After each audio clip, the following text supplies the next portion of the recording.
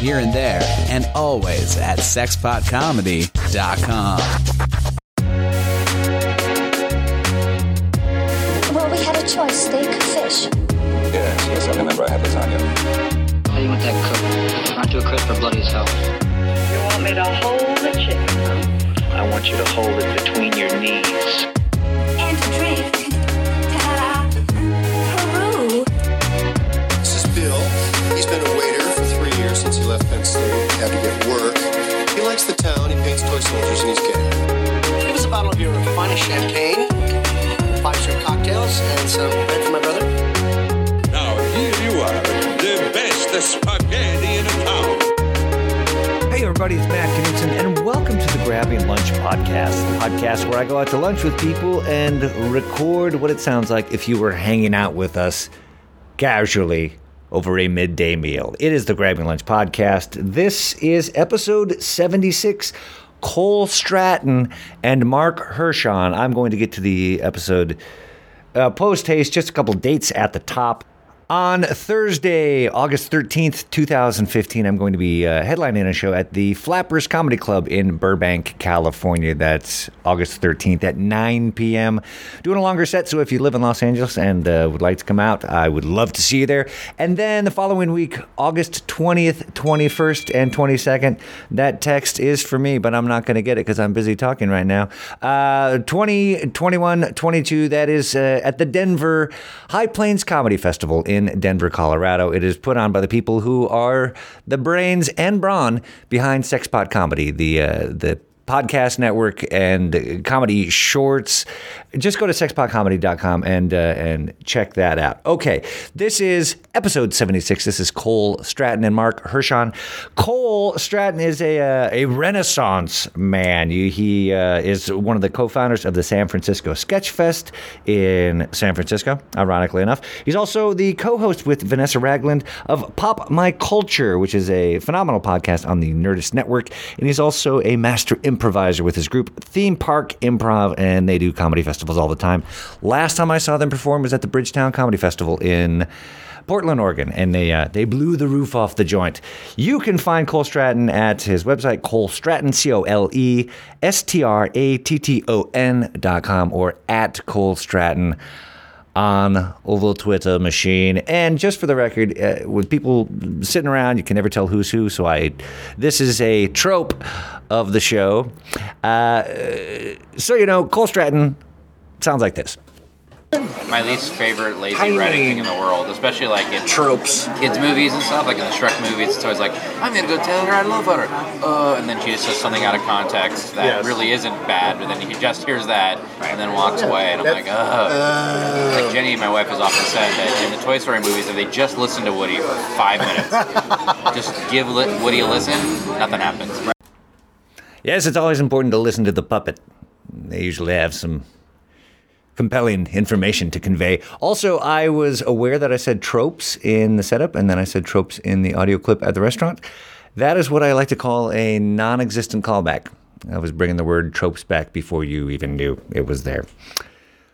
Okay, my other guest is Marc Hershon, who is a phenomenal writer, producer, comedian, improviser. He also wears many hats in show business, including hosting a great podcast called The Succotash Show. It's the comedy podcast. He aggregates different podcasts and puts them into chunked episodes. It's a really cool concept. Check it out at succotashshow.com. That is SUCCOTASH show.com, succotashshow.com. And Marc Hershon sounds like this. I was pitching a movie once with an executive at Paramount. Me and the guy I was working with, we were ushered into Sherry Lansing's office. Hello. Why are we meeting Sherry? I thought we were meeting somebody else. And we go, we just wanted you to see her office. What? She's not in there. And then we were shown out. Wow. Yeah, she wasn't even in town. Make sure that whoever comes in sees my office.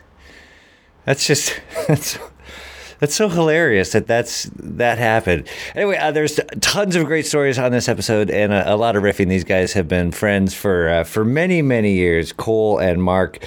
I encourage you to enjoy this episode of the Grabbing Lunch podcast. I also encourage you to go to grabbinglunch.com. You can see pictures of my guests, listen to previous episodes, leave comments in the blog postings beneath the episodes, subscribe on iTunes, SoundCloud, Stitcher Radio, at Grabbing Lunch on Twitter, and the Facebook.com is /GrabbingLunch, Facebook.com/GrabbingLunch. Okay, new episodes come out every other week. I may take 3 weeks between the next one because, as I said, I'm going to be in Denver, Colorado doing the High Plains Comedy Festival.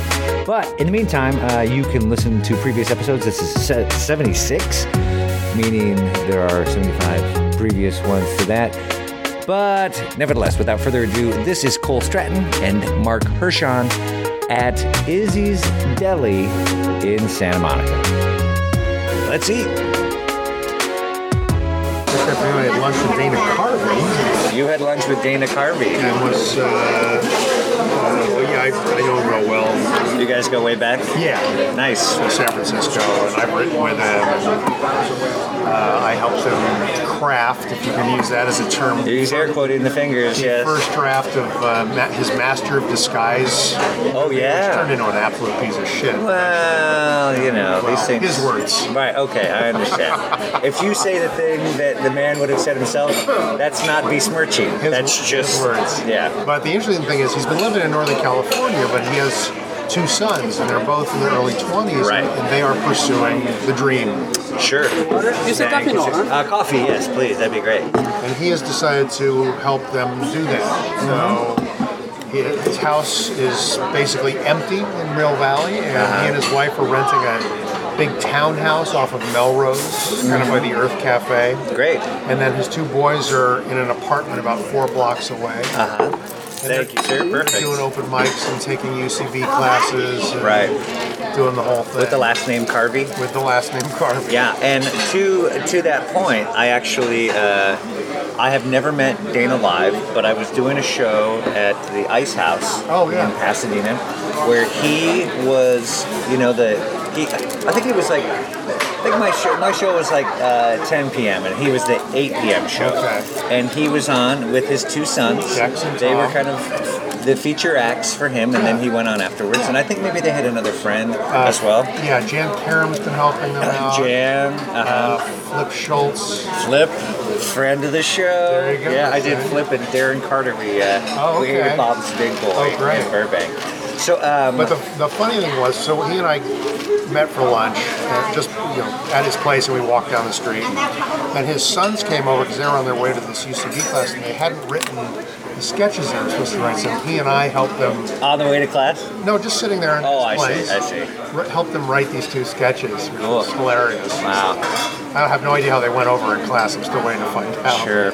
Well, I didn't want to. Dana's one of those guys that I would just I'd be cool and I'd pretend like it's happened a million times, but I'm a big fan, and so at the Ice House, there was, when you're like, try to keep out of the corner of one eye, because have you done the Ice House? Have you been to the Ice House? I've been there a couple times. They have like the green room there for the performers. Dana didn't hang out in the green room. I think he was, maybe he went around the corner or something. Hello. Hi, how are you? How are you? Doing great, thanks. We actually, we're waiting for one more to join us. Okay. Yeah, but thank you. So, he was like, so he was staying out of sight, and then I think also too, there's something about, I don't know, society, I don't know what the word is, but when it's just people just like, there he is, I want to get a picture, and it's just like, maybe like 5-10 years ago, maybe not everyone who saw him had a camera. Now everyone has a camera. And it gets worse because he's been doing shows down here at the West Side Comedy Club. I saw that. And I went with him. I was down here a couple months ago, and his wife, the boy's mom, actually came with us, which was a trip because she hadn't seen them work yet. So that was fun, sitting next to her, watching her boys on stage. What was her reaction? She thought it was great. She loved it. Amazing. But there's these assholes that show up outside the room that just have a stack of photos that they just want to sell on eBay. Right. Hey, Dana, big fan. Can I sign a few pictures for me? They're all identical pictures. Right. They try and get them to as many as they can before he just kind of waves them off. And it's just, come on, you're not a fan. You're a businessman. Yeah. Cole Stratton. There he is. Yeah, You got two handshakes right in a row. Parking Bang. problematic. Boom. Oh, Yeah, sure. it's alliteration there. Parking problematic. Party in good spirits, guys. Good. We're recording right now. Wow. This is the show. It's happening in Izzy's belly. Again, I'm climbing up. Me too. I don't know what to say. I gotta. Lox Benedict. Eggs Benedict. Orange fresh squeezed. These are my lines, right? Just read from this. Let me take the second. This is a script, correct? It's a menu, Cole. It's pretty lengthy script, I'm gonna be honest. I don't have the English muffin. And this is about a 7 or 8 page menu here. This is like this. It's not a menu. It's a manifesto. This will get us through the tough times. Sure. Yeah. Sure. There was just to button up we were talking about Dana Carvey and he's doing shows at Westside now, and he said that people Marc was saying people are going out in front of the theater with like big stacks of photos. That's going straight up to eBay. Those guys have, because I've seen them at like premieres and events. They're all over Sketchfest. Yeah, they have binders full of anyone that you could possibly, and I'm trying to remember the gentleman's name. I don't have it off the top of my head. Abe Pagoda. It is Abe Pagoda. Thank you very much. Yes. And it's just like... Because you can go at any time, so people are trying to get them now while they can. Oh, yeah. When there's no shovel involved. Yeah. Let's get Abe Pagoda's signature. A friend of mine was dating the gentleman who, I believe he plays the gym coach in Glee, and he's also plays the on Night at the Museum series, the Genghis Khan. So I don't remember his name, but he was dating a friend of mine, and we were at like some party together, and we come outside, and this guy has pictures of this guy in his like Glee coach uniform, and he just pulls out like 6 of them from his binder, and he's just like, "Hey, can you stop?" And it was just like, 1, how do you know this guy's going to be here? 2, why do you have half a dozen pictures of him dressed as the gym coach? Also, who's really going on and trying to buy autographs from Coach Tanaka? I feel like if you're a teenage girl that's into Glee, you'd be wanting to get Leah Michelle or Ray Monteith back in the day or whatever. Right. Chris Colford, not the guy that played Coach Tanaka. Right. Unless you're a completist and you're like, I need to get every single... There's a lot of characters in Glee. Brian Murphy would just write them on and off whenever he's well pleased. So. Right. A completist. I had never heard that. They need the full set. Right. Well, even they had the coach's name. I was like, whoa. Well, I have seen. You see this color? It's me, colored impressed. We've also had like Ian Brennan is the co-creator of my podcast, and I improvise with him sometimes. So I kind of gotten a little bit of the skinny. And Mike Hitchcock became a consulting producer, writer, director of the show too. So I get a lot of set stories. Sure, I love that. And also, too, it's like show business.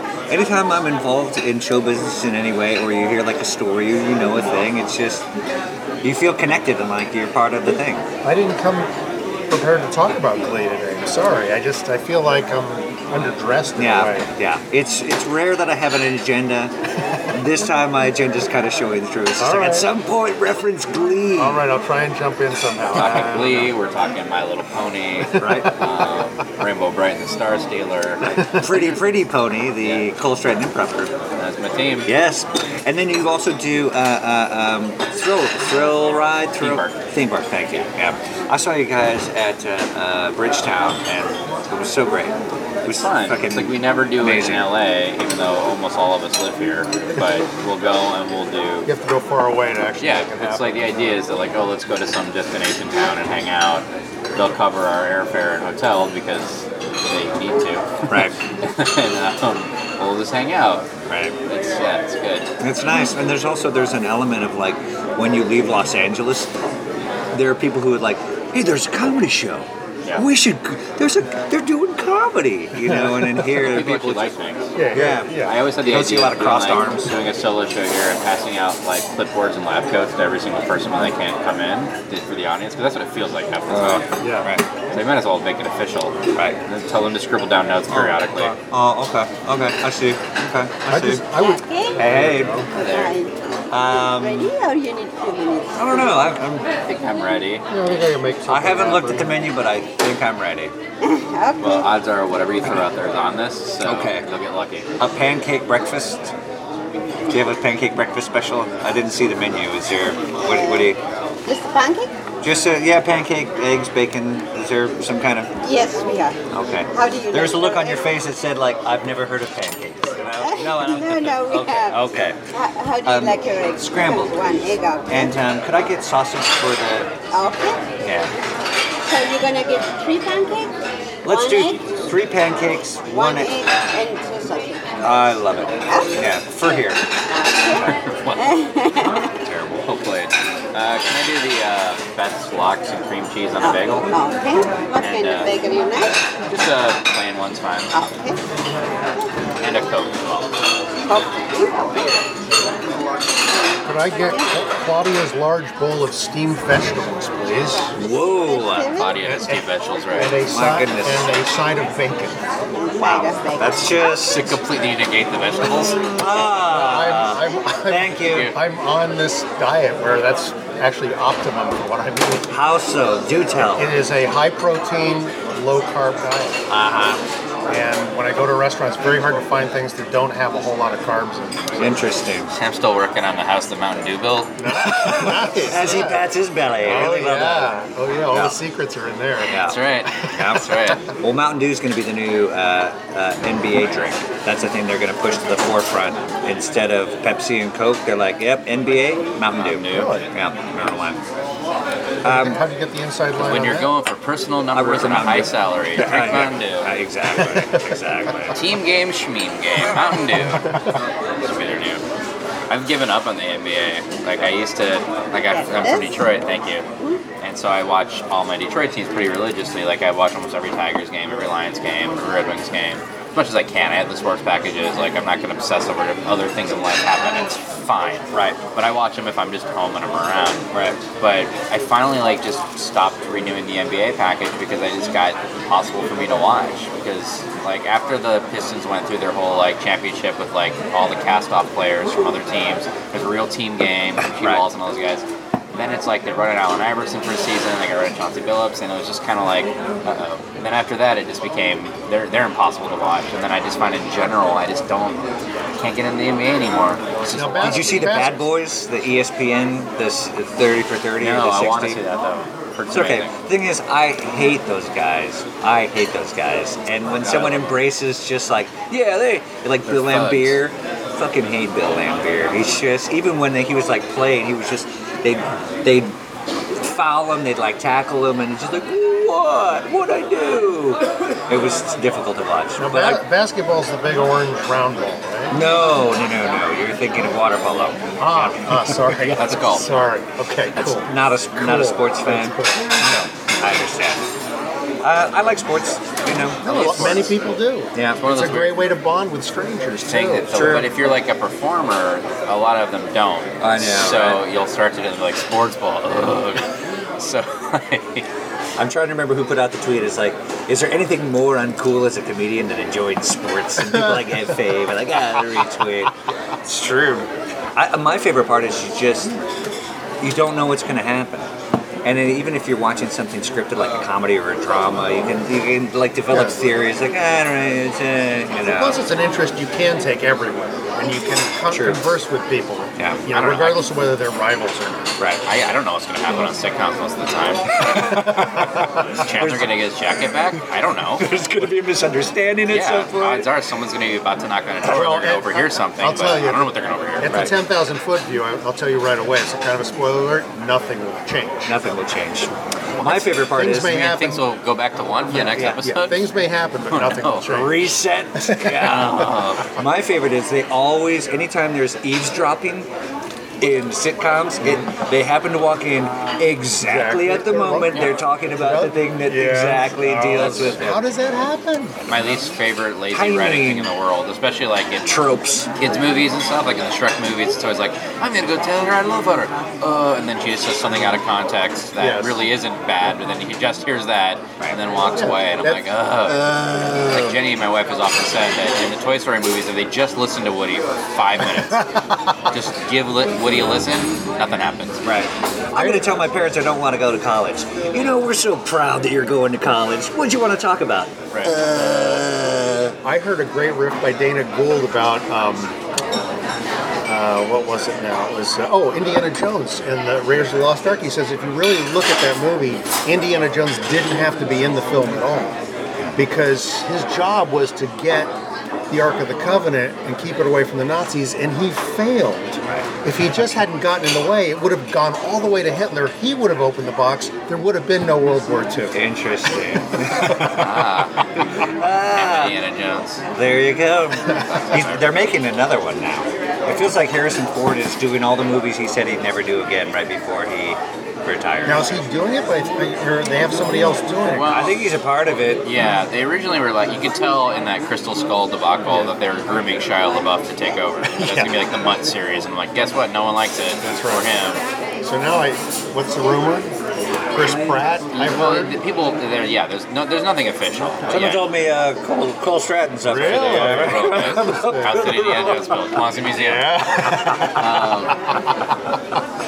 Yeah, I don't know. Like Chris Pratt's like he's the hot thing right now. So sure. It was Chris Pine a year ago. That Robert Pattinson was rumored. Yeah, right. So like whoever the new Golden It Boy is. Yeah. I mean Pratt's perfect in the sense that he gets the humor side of it. Yeah. And he's still chiseled and all that. So he would be good in that role. Or who's the guy from?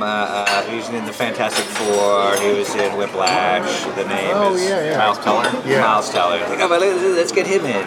It feels like there's only like between 3 and 5 people who are allowed to be a thing at any time. I think it goes for comedy too. That's because Hollywood executives can't hold more than that in their hands at a time. And then I'm sure there's something out there where people are like pushing for like Idris Elba to be. It's always like let's have a black version, but it's always Idris Elba. That's what it always is. But she's great. But it's just funny to me that you always see that thing. It's like Idris Elba can't play every iconic role. That's right. The Stringer Bell. That's enough. Right. She's amazing in that. We'll walk away. What if we reimagined it?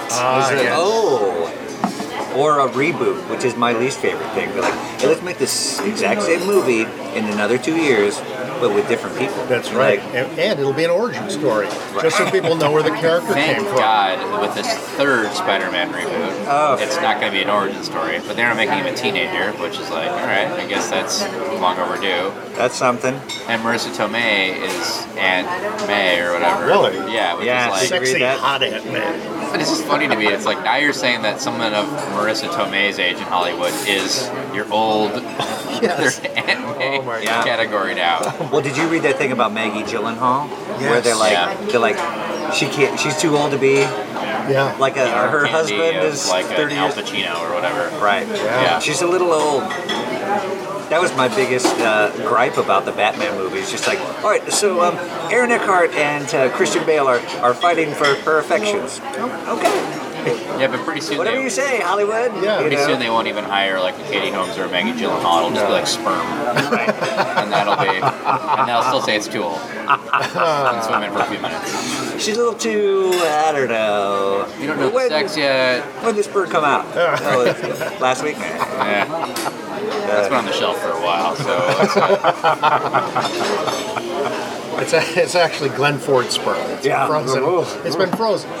Finally, he's waiting for his comeback role. Mm-hmm. That's right. No one knew.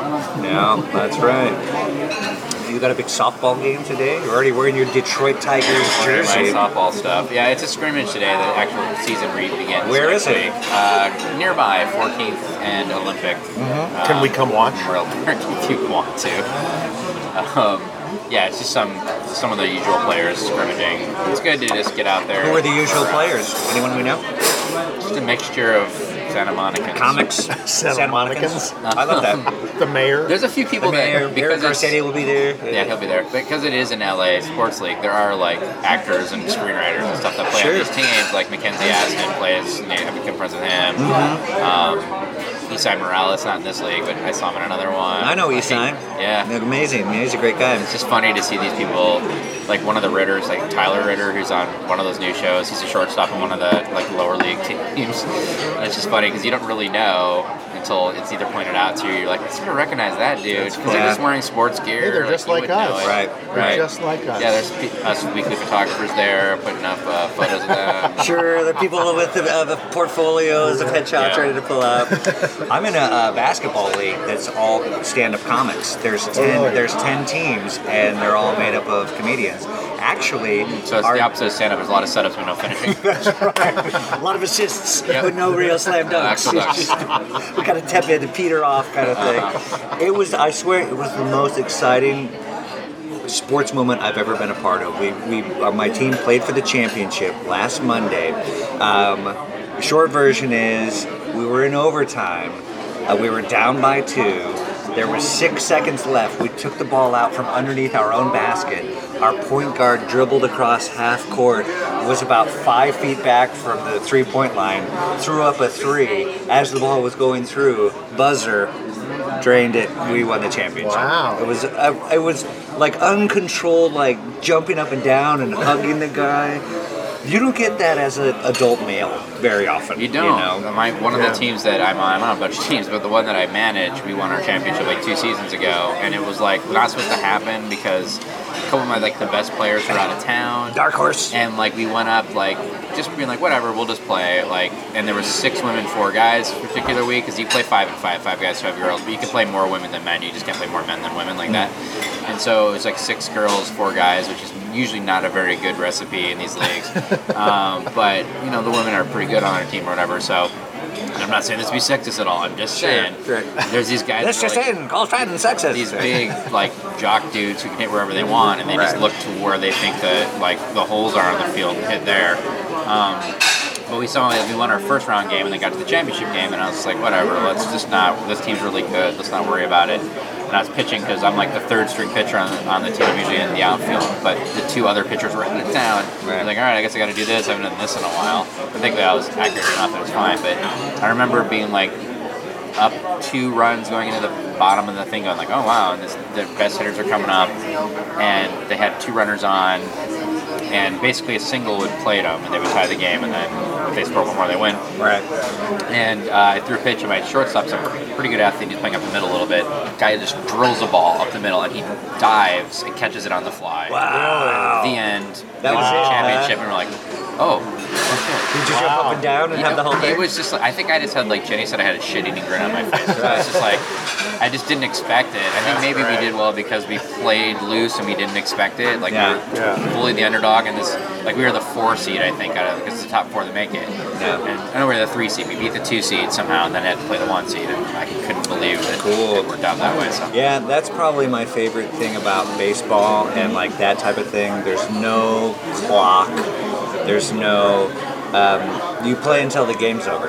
A lot of things are clock management. It's just all right, we just hold on to the ball, and then if they can't get it from us in the next 20 seconds, we win. It's just there's a little baseball bit of that, players. They just go out there and hit and try and do everything until 3 outs. I think it's one of the reasons baseball has fallen off its popularity because everyone has gotten so used to everything being timed. Everything they watch, everything they do, every activity has a time limit and a thing. And baseball does have this weird amorphous timelessness to it. If you keep tying, the game can go on and on and on.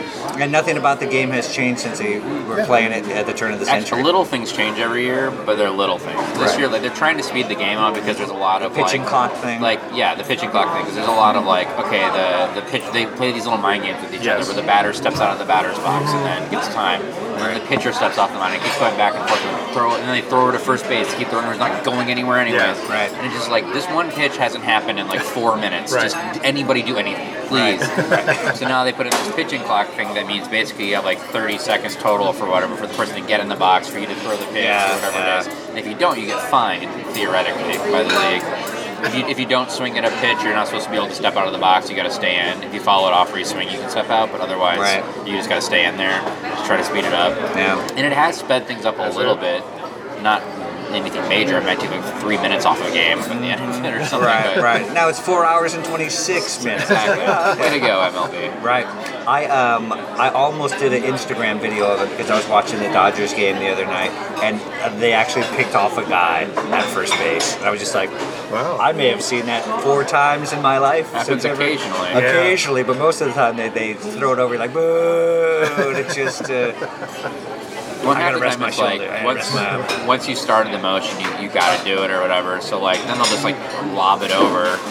Well, now you're wasting everybody's time. That's not gonna get the guy off. I know you're trying to keep him close, but And half the time it's like this big dude is not going anywhere anyways. It's like, pay attention to the game. Let me check.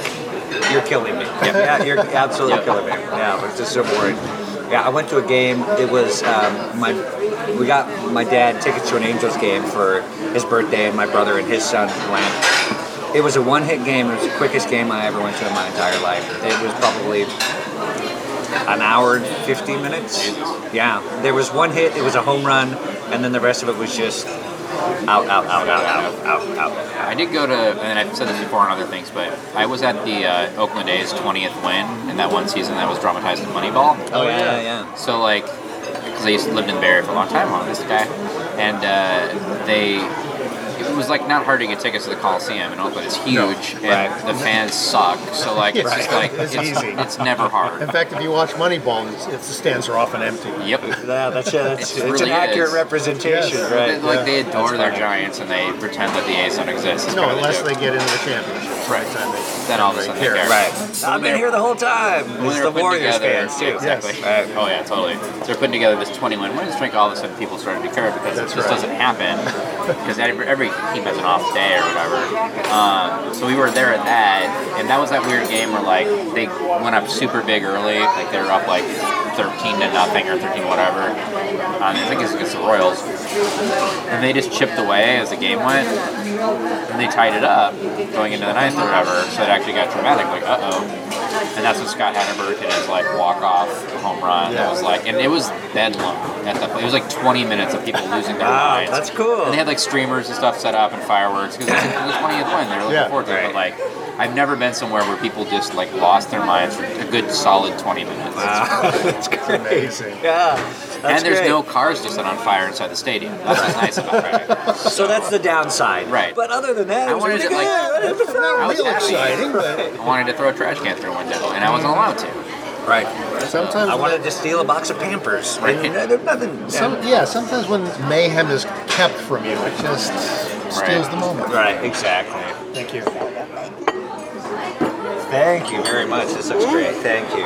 Could I actually get another cup of coffee? There's a lot of grounds at the bottom of that one. Oh, I'm sorry. That's okay. Thanks. It's because you ordered off the menu. I did. That's how they punish. Isn't that Danny DeVito in Get Shorty? They never order what's on the menu. Just give me an egg white, scrambled. Yeah, my favorite part of that is he went and had a meeting with the producers. He's like, I haven't had time to read the script, but here's what I'm thinking. Yes. Just like, yeah. Perfect. That's always great to watch. There's always a couple of great Hollywood movies to watch. There's that one, and then there's the Kevin Bacon one. Big Picture? Big Picture. Big Picture. Which is just great. All the tropes that they have in there about usually the executives. Those are the best. Right. Yeah, The Player is pretty good for that too. Yeah, The Player. Yeah, classic. Anytime I go on Paramount, the Paramount lot, I'm always like, I'm on the Paramount lot. I never get tired of going there and walking around. And I actually shot something there last week. That Y with Hannibal Buress has a new Comedy Central show, so shot a couple sketches for him. But just the history, and I love it. I was pitching a movie once with an executive at Paramount. I was shown into. Wow, thank you. And a big steaming bowl of vegetables. That's right. Amazing. Thank you. Thank you. That's every vegetable in the city, I hope. That is all of them. Yeah. Congrats, Marc. Thank you. Yeah, you did it. You really did. You did it. Me and the guy I was working with, we were ushered into Sherry Lansing's office. Hello. Why are we meeting Sherry? I thought we were meeting somebody else. They go, we just wanted you to see her office. What? She's not in there. And then we were shown out. Wow. Yeah, she wasn't even in town. What was impressive about her office? Did you have a stapler? How many staplers? I was going to ask that, but I didn't want to see. 3 staplers? Wow. 3 stapler office is a serious office. With great power comes great responsibility. Absolutely. Here's her thing. 3 staplers, no staple remover. Mm-hmm. She's like, once it's stapled, it's done. It's done. It is a done deal, my friend. What are you looking for? I'm looking for a little butter. It's on not the backside of your syrup. Hello. We all knew where it was. Sorry to pause after I said backside. That's okay. And you find it funny though, like, I think I've been on most of the lots at this point, and it's always like a trip. But I realize it's like, one of the things that drew me to LA is because I love movies. I love the entertainment industry in general. Like, me too. I like driving around and seeing every billboard pretty much is for a movie or whatever. Whereas in other towns, it's for like legal services and whatever. You know what I mean? 100%. So I Brown love that. Royal liquor. Exactly. But then I wonder, like, there are people that live in this town that don't want to do anything. And then I was like, then why are you here? Like, I don't. It's not. It's crowded. It's expensive. Exactly. What's going on? I don't understand why you would be here if you don't like. There's people that like deplore it, that hate it. And it's like, then go anywhere else. Right. That's right. You can live a lot cheaper. Yeah, you can go back to New York and you can have your pizza. I just, my wife is first generation American, and her mother immigrated here from Hungary. So just the day before yesterday, we were entertaining her cousins from Hungary, her first cousins. They came out here, they had never been to America before, let alone Los Angeles, and we just did the works for like a week. We went to, I didn't take them, but they went to Disneyland. We went to a Sparks game at the Staples Center. The Hungarians love the Lakers, so just being at the Staples Center was like, took them to Lake Hollywood. We went to Hollywood Boulevard, Sunset.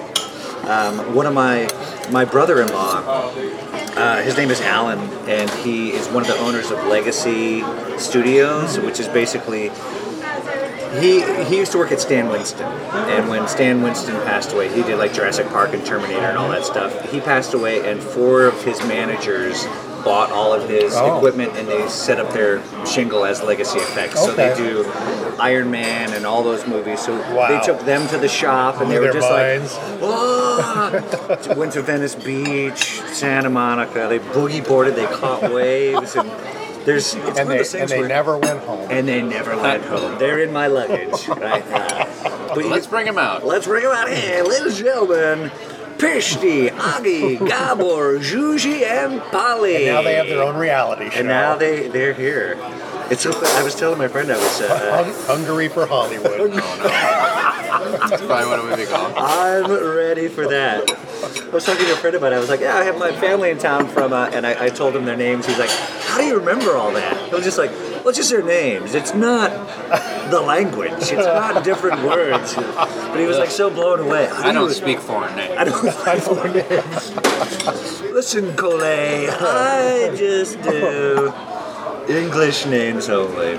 But you can pick somebody out that you speak the language by just repeating their names over and over in different combinations. Sure.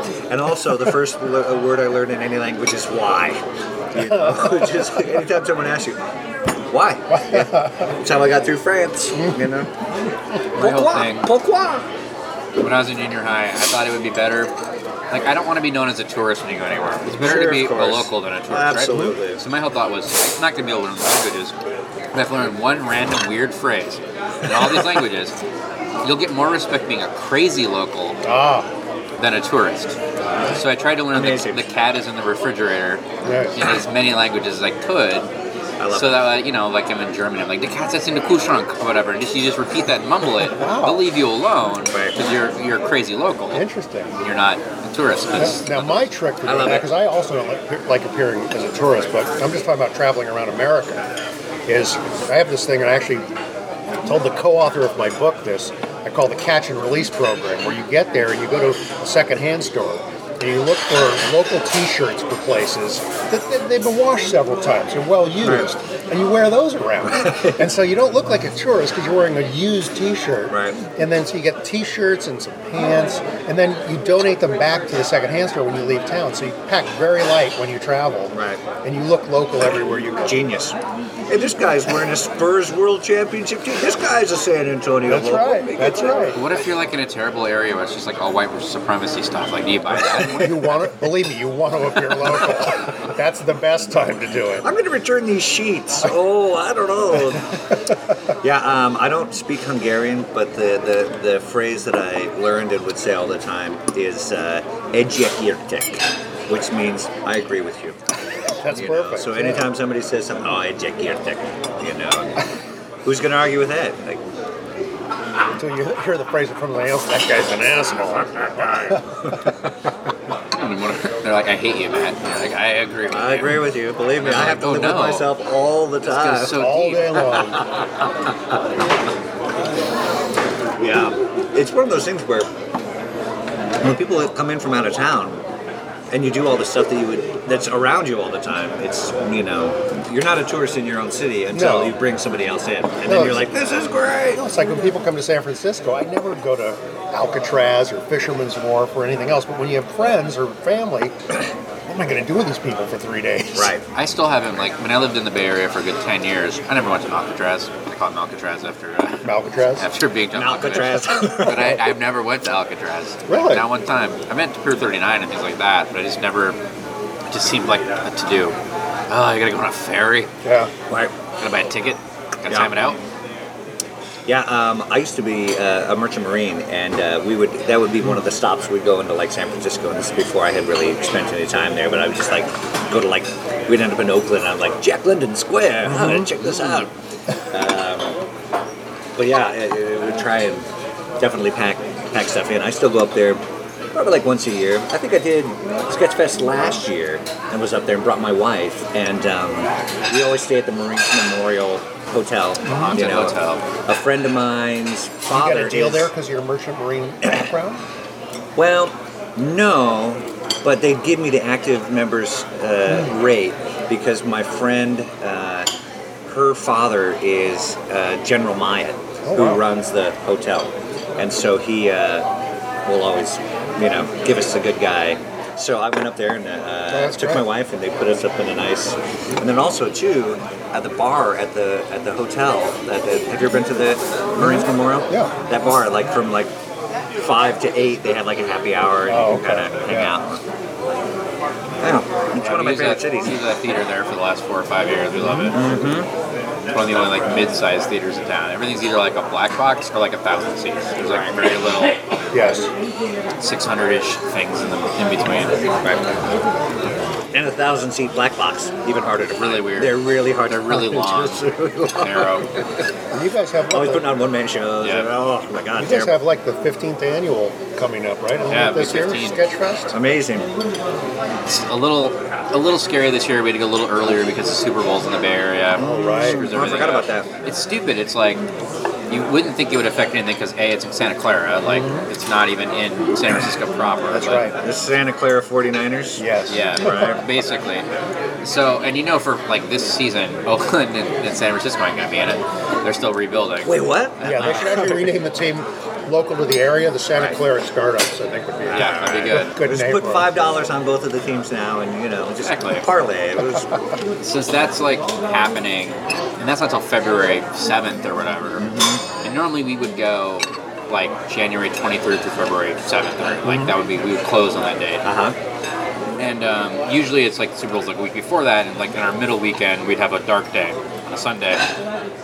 To avoid it, and it's a good break for us halfway through the festival, that whole thing. So it's always worked out. But it's never been in the Bay Area, and it won't be there again for 30 plus years or whatever. Right. After this, but because it's there, not only is there no hotel availability for a week on either side of it. Wow. And if there is, the rates are ridiculous. They're ridiculous anyways in San Francisco, but these are crazy. Right. But even the venues we use, the Punchline and Cobb's, are oh, we're keeping it free for private parties and stuff like that. So that way, the trainers from the Dolphins want to have a party. Right. And a comedy show. Yeah. So you guys set that up. Right. So all that stuff. So we were we can either go after or we can go before and just wait a lot of things and decided before was better. So we're about 2 weeks earlier than we usually would go. Cool. January 7th to the 23rd or whatever. Mm-hmm. Which is good in some ways, but also bad because you're just coming out of the holiday hangover. So January 2nd or 3rd or whatever is when people get back to normal life, and then we open 4 or 5 days later, which to me is not cool to not have that built in a couple weeks after that to give people a chance. That'd be great. Thank you very much. A chance to save up their expendable income. Right. Exactly. Or what they think is expendable until they retire broke. Sure. That's right.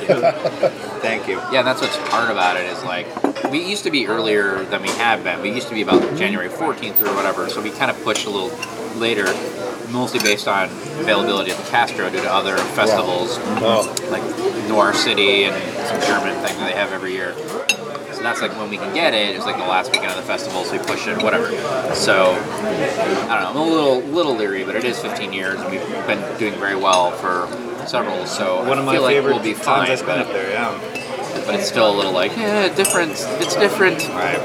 I just saw, thank you, Janet Varney last week, 2 weeks ago. You ever heard of or done the Friday 40 Dave Holmes show?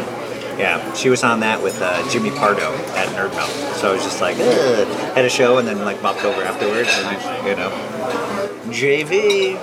Well, I know all these crazy kids before they started Sketchfest. How did you guys do an improv? Or? I drafted. Marc and I were lovers in the war. Okay, yes.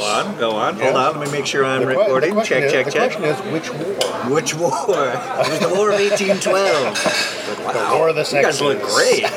But no, I drafted young Cole right out of college for the House Improv group at Cobb's Comedy Club. Cool. The Riffingtons. Oh. We went up at the end of on Wednesday nights, right? No, Monday nights. Monday nights. We opened the week. You're right. It's at the end of a 3-hour stand-up showcase. Yes. A very hard stand-up showcase to get on. That people would call in around 6 o'clock or whatever. That's right. And then Tom, or Ben after a while, but at the time Tom, the club owner, would pick up the phone and go like, hey, and the comic would be like, Joe Close, can be like, nope. Yeah. Hang up or whatever. You just say their name and they say yes or no? Yes. Wow. And then you That's get more there. Hollywood than Hollywood. You get there and you find out when you were on and how much time you were doing. That's right. But it was part of my secret formula for getting an improv group into a comedy club is there's always at least one person who's a die-hard wannabe improviser working at the club. In this case, it was the owner of the club, Tom Sawyer. Right. So he became a member of the Riffingtons. Amazing. That's genius. I say this all the time. I don't know a lot of people, because I do stand-up and improv. I do them both. I don't know a lot of people that straddle both sides of the fence, but I know a lot of people who want to straddle both sides of the fence. Just like improv groups, and there's like 6 guys, but one of them you can just tell it's like, oh, if I was just up there by myself, this would be going so much better. Yeah, no, I used to run a group down here when Santa Monica Improv was in operation years ago, and it got hired. Was that Jeff and Jane? That look means no. That's okay. Carry on. No, this was Jane Morris and Jeff.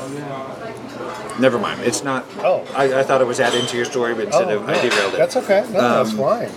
Santa Monica Improv Group. Yeah, it was. I got asked by Bud Friedman and Marc Lano to Amazing. Can you put an improv group together for us for Santa Monica? So I said, okay. And half the group were stand-ups that did improv. People like Jeff Joseph, Scott LaRose, Dennis Blair, Steve Smith. The other half were all dyed-in-the-wool improvisers. And within 6 months, all the improvisers had quit because they couldn't take the kind of shark prop that was going on, where that race for the punchline, find the punchline. Right. And we would do when we had the show at Cobb's, we would get booked twice a year to be the MC and middle act for a headliner. That was our reward for working for free on Monday nights all year long. Cool.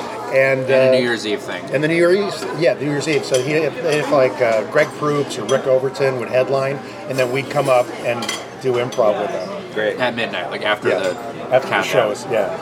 Those guys are amazing improvisers for sure. Actually, Proops after the New Year's show one year that told me to move to LA. That's kind of clinched it for me because I was considering it at the time. And he was like, you got to go down there. You kill.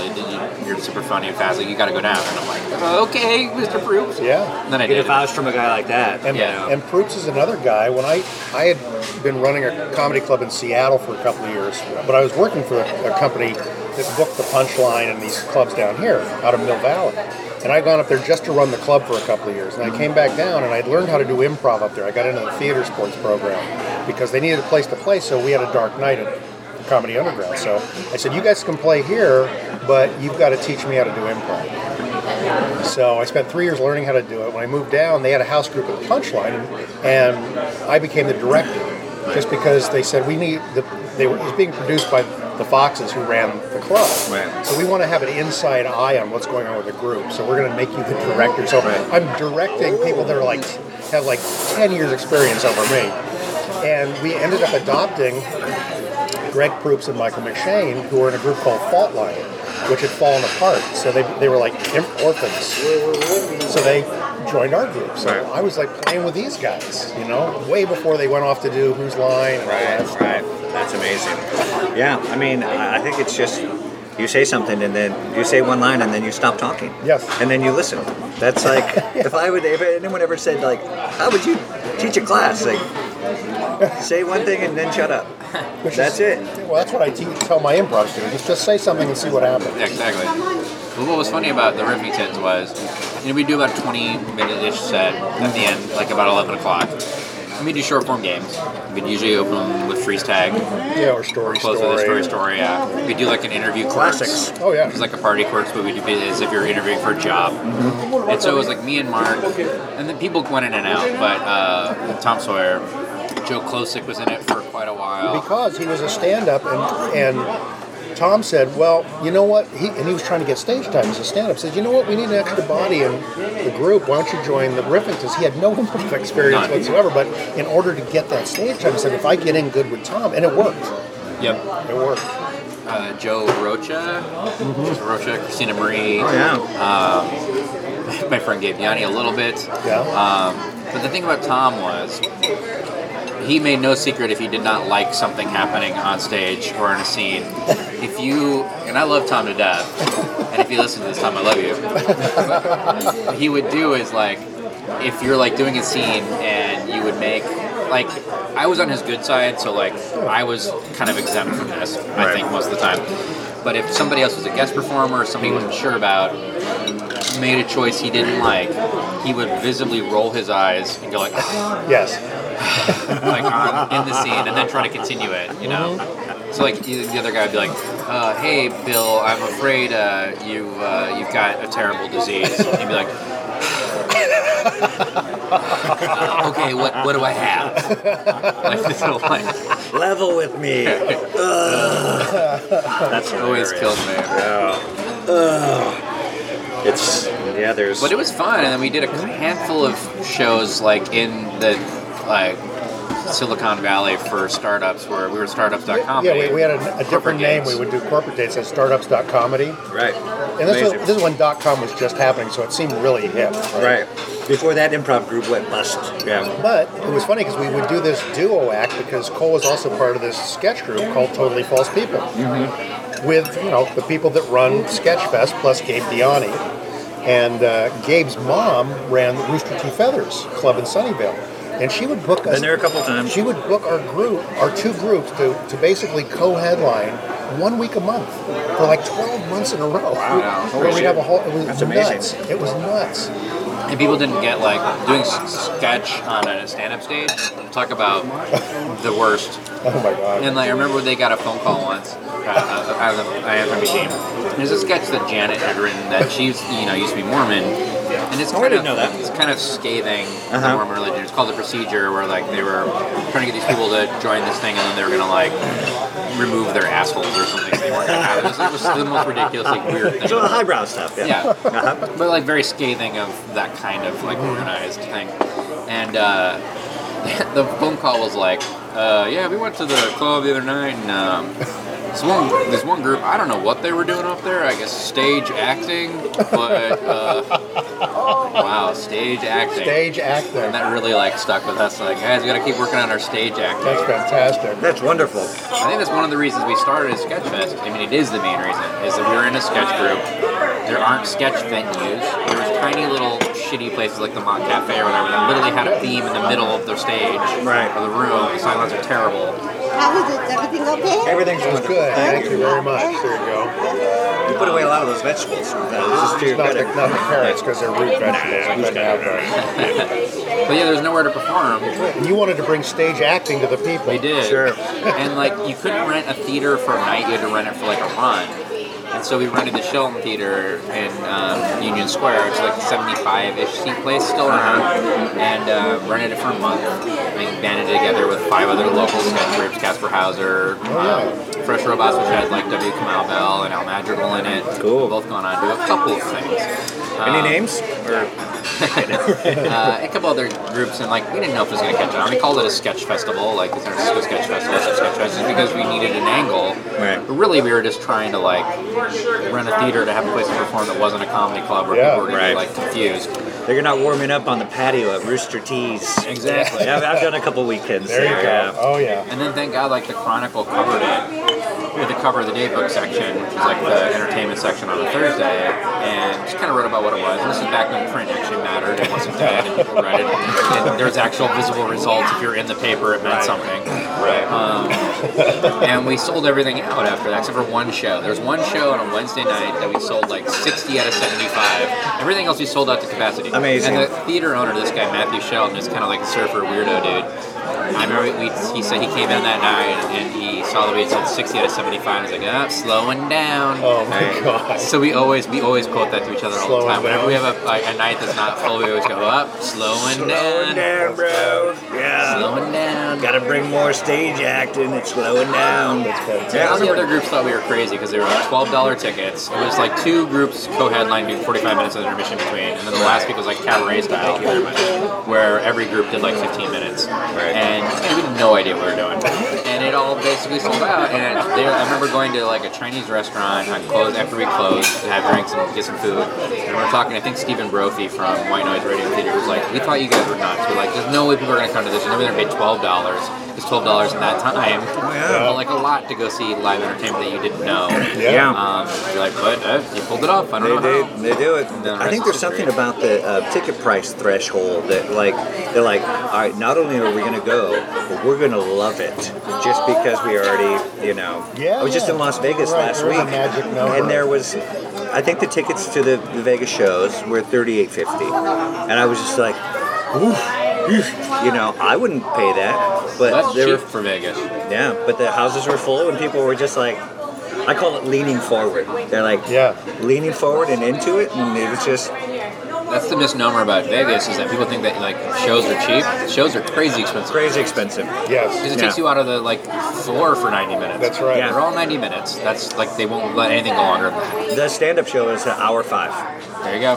The format is the MC comes out and does 5 minutes. It's kind of but it's like a bone dry, like, ladies and gentlemen. Oh yeah. And they do 5. There's a red numbered clock buried in the stage. 100%. Yeah. So MC does 5. Feature does 20, MC comes out again and does 10, headliner does 30, 1 hour, 5 minutes. Get back to the craps table. That's where they make their big money. But you're right, there's no cheap, even like people think the buffet is cheap. It's just like, no, nothing is cheap. The buffet is like, the cheapest buffet is like $20. The cheapest buffet. Right. Most of them are 30 plus. Right. Which is, a lot more money than getting a sandwich somewhere for $10. True. Yeah, true. It's crazy. And the shows are like, the cheapest tickets to most shows are like $75. Oh, yeah. No, I've really done stand-up. I've occasionally done a set just to like break the ice in a room, like when they were doing auditions for the comedy competition in San Francisco, and I was helping produce it. I'd go up and do 5 minutes. I'd just tell everybody that was going up, I don't even do this. I'm going to go up and do 5 minutes, right? Just so they felt less nervous. Right. But I actually opened for Carvey in Vegas at the Mirage Hotel. Wow. One weekend, because he and I were working on a project, and I went with him so we could keep writing. And we got there, and he said, well, who's my opener? And they said, we thought you weren't going to, we were supposed to hire an opener?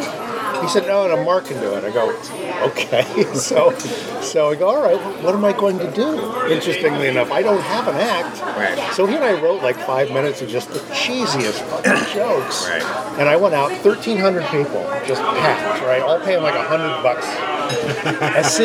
And I did 5 minutes, and it was all just improv training, Just if you look comfortable on stage, they can't tell the difference. I couldn't agree more. Right? There is that thing, because also, like, with improv or stand-up or sketch or any of that stuff, there's so many people in Los Angeles that the only time that they act or perform or anything is when they go in and audition. Yeah. And that's not enough. No. You got to actually kind of be loose and comfortable to... If you can get the audience on your side early, you can do no wrong after that. And I've seen people who are brilliant writers and have great comedic minds, but just can't connect with an audience. No. Who will say something that is a funny joke, but the audience is like, I don't like you. So they're not going to laugh at it. And I've seen other people go up there whose material is not great, but they're so winning and so great on stage that like you could literally go fart noise and they'll be like yeah, and it's not even having to do like crowd work. Yeah, exactly. You're doing sort of simulated crowd work, right? You're not picking people out individually, but you're opening up to them, right? And they suddenly feel comfortable. Yeah. And once they feel comfortable, they know what you're doing.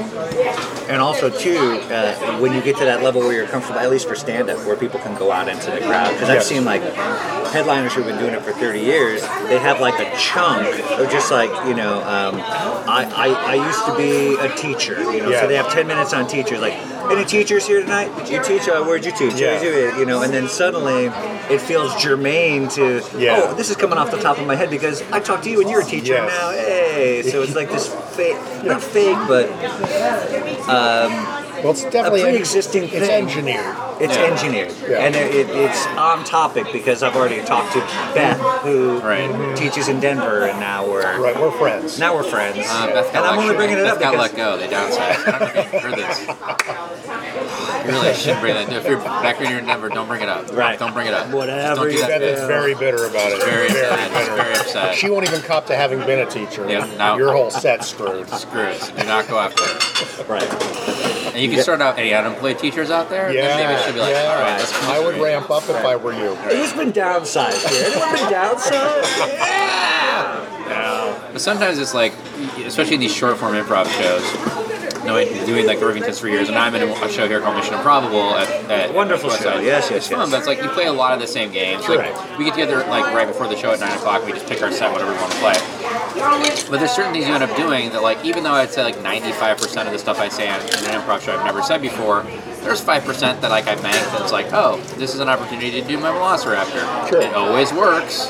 It will always work. Yeah. Right. And some people who have come to a lot of my shows and be like, oh, you did the Velociraptor again. I was like, yeah, I know it because it works. Right. Like, there's no reason to not do your greatest hits. That's right. You're not just going to play your new album start to finish. You got to pepper in some. If you don't play Hotel California, That's right. Did you go to an Eagle show? I don't think you But did. like some people say, like, well, then that lessens. Yeah, is that really improv? Well, I decided to do that piece there. Right. It's not scripted. Yes, it's still improv. Yeah. And it's 95% of stuff I've never done before on stage. Like, come on, give me that 5% that's going to work and help people get on my side. So the other stuff I'm trying has a better chance of succeeding. Right. Well, I started a new day job at the beginning of the year. I moved from one company to another, and I work in the branding business. I create brand names.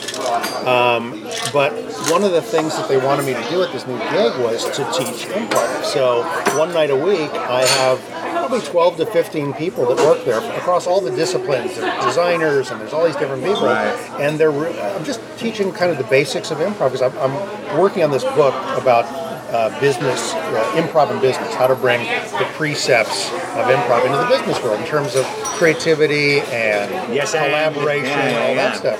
It's really been effective. It's really interesting. I think that's yes and is just the only way to go through life. It is. There's so many people who just like, I don't want to try anything. I'm going to do this is my thing all the way. And just like, okay, but it's so much cooler. Also, too, if you're part of an ensemble, even if like our relationship with the waitress, you kind of engage and That's right. It's the best. Yeah, no, the car always goes faster when you step on the gas instead of the brake. Oh, wow. Yeah. Wow. Unless you have one of those brake accelerators, which is really confusing. Which is, unless you have a Prius. Yeah, but those got recalled. Oh. Turns out they weren't intentional. Right. Oh, Priuses. Don't get me started on those. Everywhere you look, they're all maximizing their gas mileage until a light turns yellow, at which point they floor it so you don't make the light. That's right. That's right. Otherwise, I think there's you don't have a Prius, do you? I do, and for the record, I floor it all the time. Thank you. There's a few people that drive like that, but everybody else guy. is like, oh, but if I just coast here, I'm maximizing. Right. No, I just bought a new one last year. I drove a pickup truck for about 15 years, and then I just bought You're like, what's the opposite of what I have been driving? Yeah. But before I bought it, I bought the littlest one, the Prius C, the smallest one that they have. I rented one for 24 hours, and I had a couple of auditions during the day, a couple shows at night, and I was just, any kind of parking spot, you're right there. I drive a Fiat 500 convertible. I can park.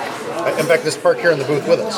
It's our fourth guest. If I still lived in the Bay Area, I would probably drive like a smart car or something because there's all these like almost spots everywhere. Yes. But nothing can fit in it unless it's really, really tiny. Yeah.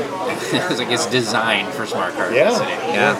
Or Segways. Yeah, or Segways. Or Segways, or Lyft, or Uber. Right. This city's design. Okay. Well, I'm gonna hit stop. All right. When people ask you where they can find you online, what do you say, Mark? Succotashshow.com. Succotash. Yes, absolutely. Succotash, the comedy podcast, where we featured Grabbing Lunch. Thank you for that, Mark. I really do appreciate it. It's our pleasure. Yeah, it means a lot. Absolutely. Split-Sider and Huffington Post. Yes, Amazing. Huffington Post, and all over the place. So you should feature this on your next one. So then it's like an Inception level. Of I always some podcasters have figured out that if they have me as a guest, that will always be clipped on my show. For the record, he had me featured before he was on the guest. We met at the podcast festival last year. That's right, absolutely. Graham Elwood, Chris Mancini, Coming Andy up Wood, and Dave Anthony. Coming up September 18th, 19th, and 20th this year. Already have my 3-day ticket and ready to stake out my spot in the podcast lab. It's a fun festival. We've done it the last 2 years. It's been good. I like it. Cool. It's a good idea. ColeStratton.com. It's sometimes updated. Great. PopMyCulturePodcast.com. It's also on Nerdist. That's where my podcast lives. Nice. Also featured on Succotash. Yeah. 183 episodes in. Wow, so way to go. Awesome, Congratulations. man. That's Very great. nice. Which is cool. That's no small thing to just have that, continuing to produce and engage. Yeah, it's hard to, because everybody has a podcast now. Our waitress has one. She does. We're guests on her, unbeknownst to us. We're on her. It's called, we got a pancake thing. So tune into that. We got a pancake thing.org. Thank you very much, guys. Yeah, thank you, man. And just like that, episode 76 is history. I'm going to use the word history. Thank you again to Cole. Thank you again to Mark. Thank you to Izzy's Deli in Santa Monica. And thank you to you for listening to Hero. Go to ColeStratton.com, theSuccotashShow.com, and dare I say, MattKnutson.com or GrabbingLunch.com. Stay in touch. You can also shoot me an email at grabbinglunch@gmail.com. That is the address. And tell me where you're listening from. Tell me who you'd like to hear on the show. I will do my best to get them out. I don't have a booker. I reach out to everyone personally. So that is it. Thank you so much for listening. And in the immortal words of Russell Simmons, thank you all for coming. God bless. Good night. This has been a Sexpot Comedy Joint, collaborative, community-driven comedy produced by Andy Jewett and Kayvon Khalidvari, headquartered in Denver, Colorado, with technical support from Isaac Miller.